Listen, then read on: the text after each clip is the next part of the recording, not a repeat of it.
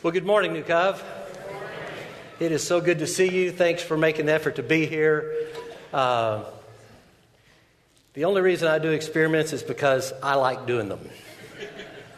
I'll make it fit whatever the service is.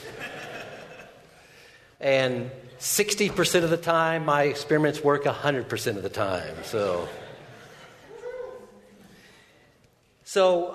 we spent the last several months working our way through the book of Colossians, just 4 chapters.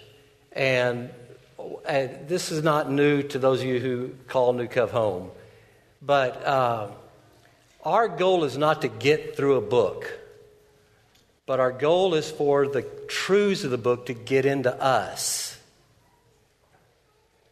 And so the 3 questions that I think, and I want to challenge you to go back through the book of Colossians carefully and slowly. And again, stop where it speaks to you and ask these 3 questions. What is this saying about God? What is God saying to me? And then what am I going to do about it? Or those of you who grew up in church, don't just be hearers of the word, be doers of the word. So what does this say about God? In Him, all things hold together. He's magnificent. He's beyond whatever we could think or imagine. He created the universe. Everything we see, we can't see. He created. What does that say about God? What is God saying to me? He can hold my life together. And so what am I going to do about it? Well, I'm going to trust Him. Put my hope and trust in Him. So the Colossians 1 passage says, He is the image, speaking of Jesus, He is the image of the invisible God. For by Him all things were created, things in heaven, things on earth, visible, invisible, whether thrones or powers or rulers or authorities. All things were created by Him and for Him. He is before all things, and in Him all things hold together. Here's what this is saying. God knows everything from beyond origin to beyond destiny. Wow. What is that saying about God? What is that saying to me? What does He want me to do about this? Remember that what is out of your control exists under the careful control of the one who's beyond origin and beyond destiny, who's all wise, all good, all loving. Wow. I could just say good night, everybody. Or some of you would like that. Not today. So, what is God saying to me about this? It's stunning to know that God knows absolutely everything. Yes, you heard it right. God knows everything. He's unsearchable. His grasp has no beginning. His grasp on what has no beginning is beyond everything. There's nothing that surprises Him. He's not perplexed at what's going on in our world. He's not perplexed in what's going on in your world. Nothing surprises Him. And He holds all things together. In Him, all things hold together. God knows everything from beyond origin to beyond destiny. So here's kind of where all of Colossians lands. The preeminence of Jesus, meaning first, absolutely first. There's no competition whatsoever. He is first. The preeminence of Jesus, Creator, Redeemer, and Lord of creation, is the central theme. The book of Colossians is all about Christ alone, not Jesus plus. But the temptation, especially for those of us who grew up in church, to check all the boxes, it's to do more, do more, do more, do more. Trying to please God instead of as a result of loving God. I shared this, but as I moved to the 10 names, this is what Watchman Nee had to say. Outside of Christ, I'm only a sinner. But in Christ, I'm forgiven. In Him, all things hold together. Outside of Christ, I'm empty. In Christ, I am full. Outside of Christ, I'm weak. In Christ, I'm strong. Outside of Christ, I cannot, but in Christ, I'm more than able. Outside of Christ, I've been defeated. In Christ, I'm already victorious.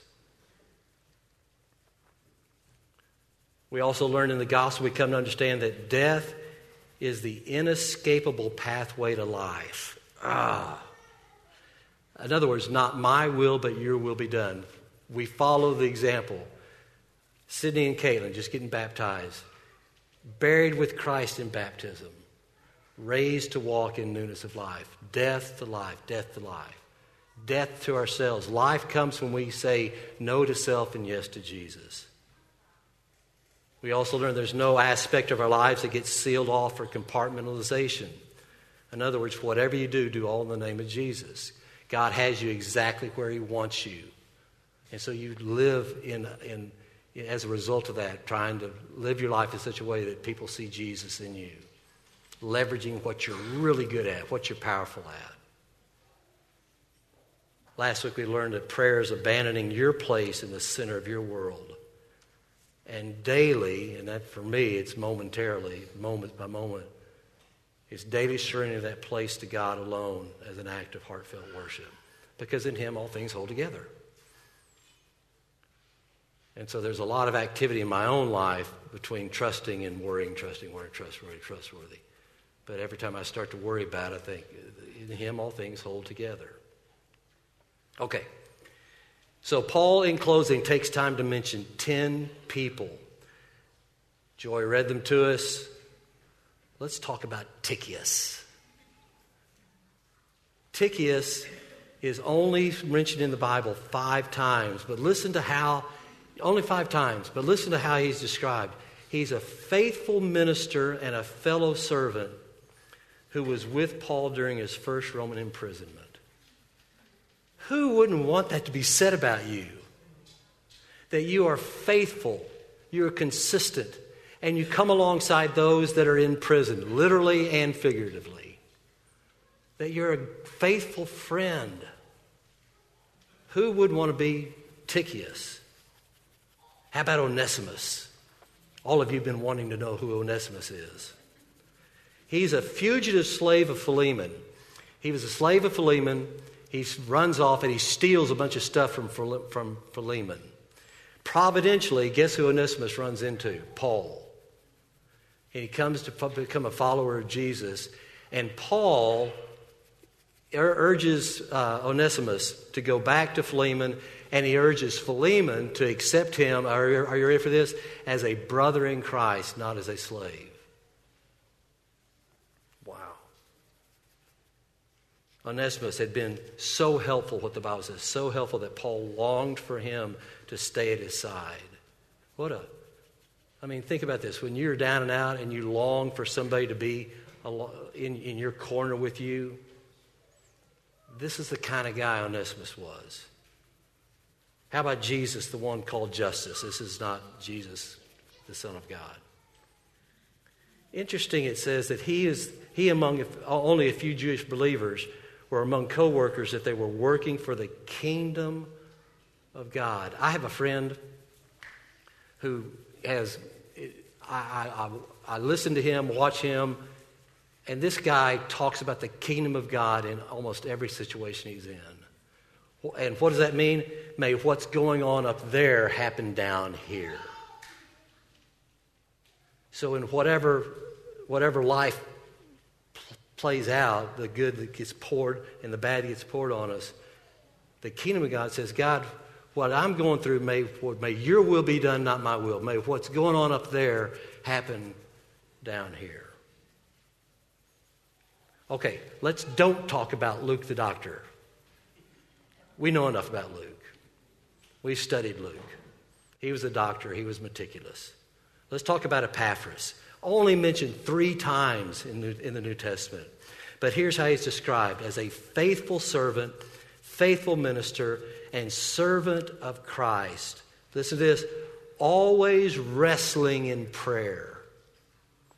He doesn't hydroplane over his prayer list. He has a prayer list that he wrestles with. Do you? That you You care enough that you wrestle in prayer for the people that are around you. That represents a fellow servant of Christ. Aristarchus, let's talk about him. Only a few times mentioned, but here it comes along. A faithful follower of Christ and served alongside Paul. Are you kind of letting all the dots connect? Faithful servant comes alongside others. Faithful to Christ comes alongside others. Faithful to God serves alongside others. You see, you don't need to be high profile to make a difference in the kingdom of God. Let's talk about Mark. You probably think we know enough about Mark, but here's what I think is so interesting. Paul calls Mark to come alongside him. Now, if you'll remember, Mark and Paul had a strong disagreement. In fact, it got so heated that they went separate ways. But here Paul is toward the end of his life, and he's saying, man, I need Mark to come alongside. He worked through conflict. Conflict happens. And the tendency is for us to pull up the drawbridge and become just apoplectic in anybody who disagrees with us. Not just trying to understand the differences, but angry, forceful anger towards those who don't agree with us. But here, they worked through it. He was with Paul. He comes alongside Paul at the end of his life. Let's talk about Demas. Demas was with Paul during Paul's second imprisonment in Rome. But what you may not remember about Demas is that he abandoned Paul in the first, when Paul was in prison. And he turned his back on the faith. It's never too late to come back to Jesus. Because he says Demas sends his regard as well. So somewhere along the line, Demas recognizes that trying to make life work apart from God's not a good idea. It's never too late. Never too late to come back to Jesus. Let's talk about Nympha. All we know about Nympha is that Nympha had a large house enough to accommodate regular church meetings. And you think, well, what's the big deal? Are you kidding? Welcoming people into your home? Lives change when feet land under your table.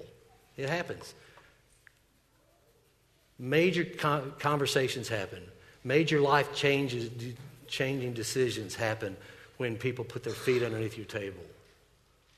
This is a gift of hospitality. How about Archippus, known as a fellow soldier? We rarely hear anything about Archippus, but he's a fellow soldier. So why these 10 people? Why would he close the letter in this manner? He's talking about the power of community. Never underestimate the difference you're making in the lives of those around you.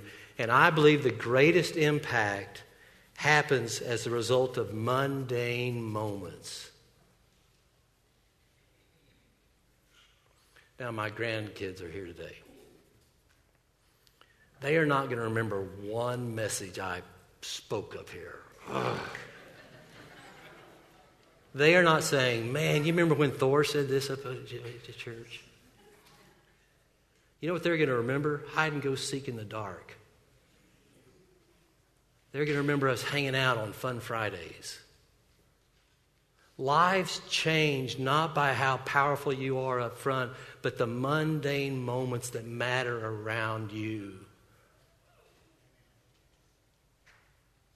Now, speaking of grandkids, being present in people's lives requires inconvenience and sacrifice.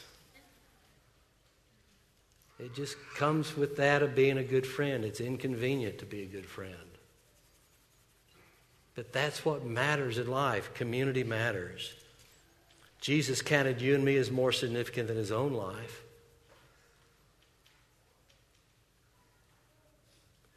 So what do we do with this? You let these names marinate today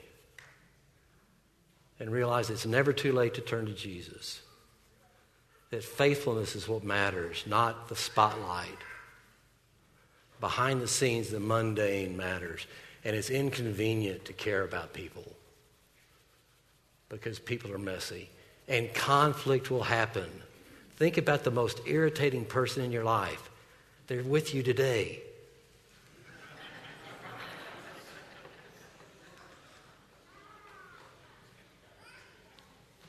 It matters to work through conflict, not run from it. And watch what you say, because relationships matter. Now, last week I urged you to do the Bible.com reading called Kingdom Prayers. I want to just say it to you again. I was talking to one of my friends this morning, and I said, I'm on day 90. And he said, it's only a 30-day reading plan. And it's taken me 90 days, and Karen and I are like on actual day like 14, because we're trying to get the prayer into us, not get through the prayer system. There are some days we just stop on one phrase and think, oh my gosh, that should be all, that's all I needed to hear today. And ask God to redeem what we've read.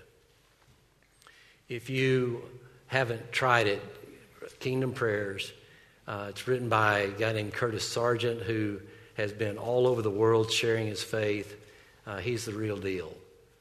And they're prayers that he has written as a result of Scripture, and the Scripture's involved with it as well. I'd urge you to look it up, Bible.com, YouVersion, Kingdom Prayers. Let me pray for us.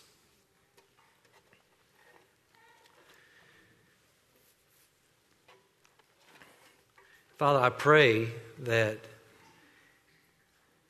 we would live our lives in such a way that it matters to the people around us. Thank you that faithfulness is what matters. Thank you that you have placed us in a place where you know the people that we need to impact. And so you put them in our pathway at work, at school this week. Father, I pray that our students would look around and look in their class and realize, I get to have influence over these people who are sitting next to me. So, Father, I pray that we would be a church that pursues you and pursues other people with the hopes of sharing Christ with them. Praise in Jesus' name. Amen.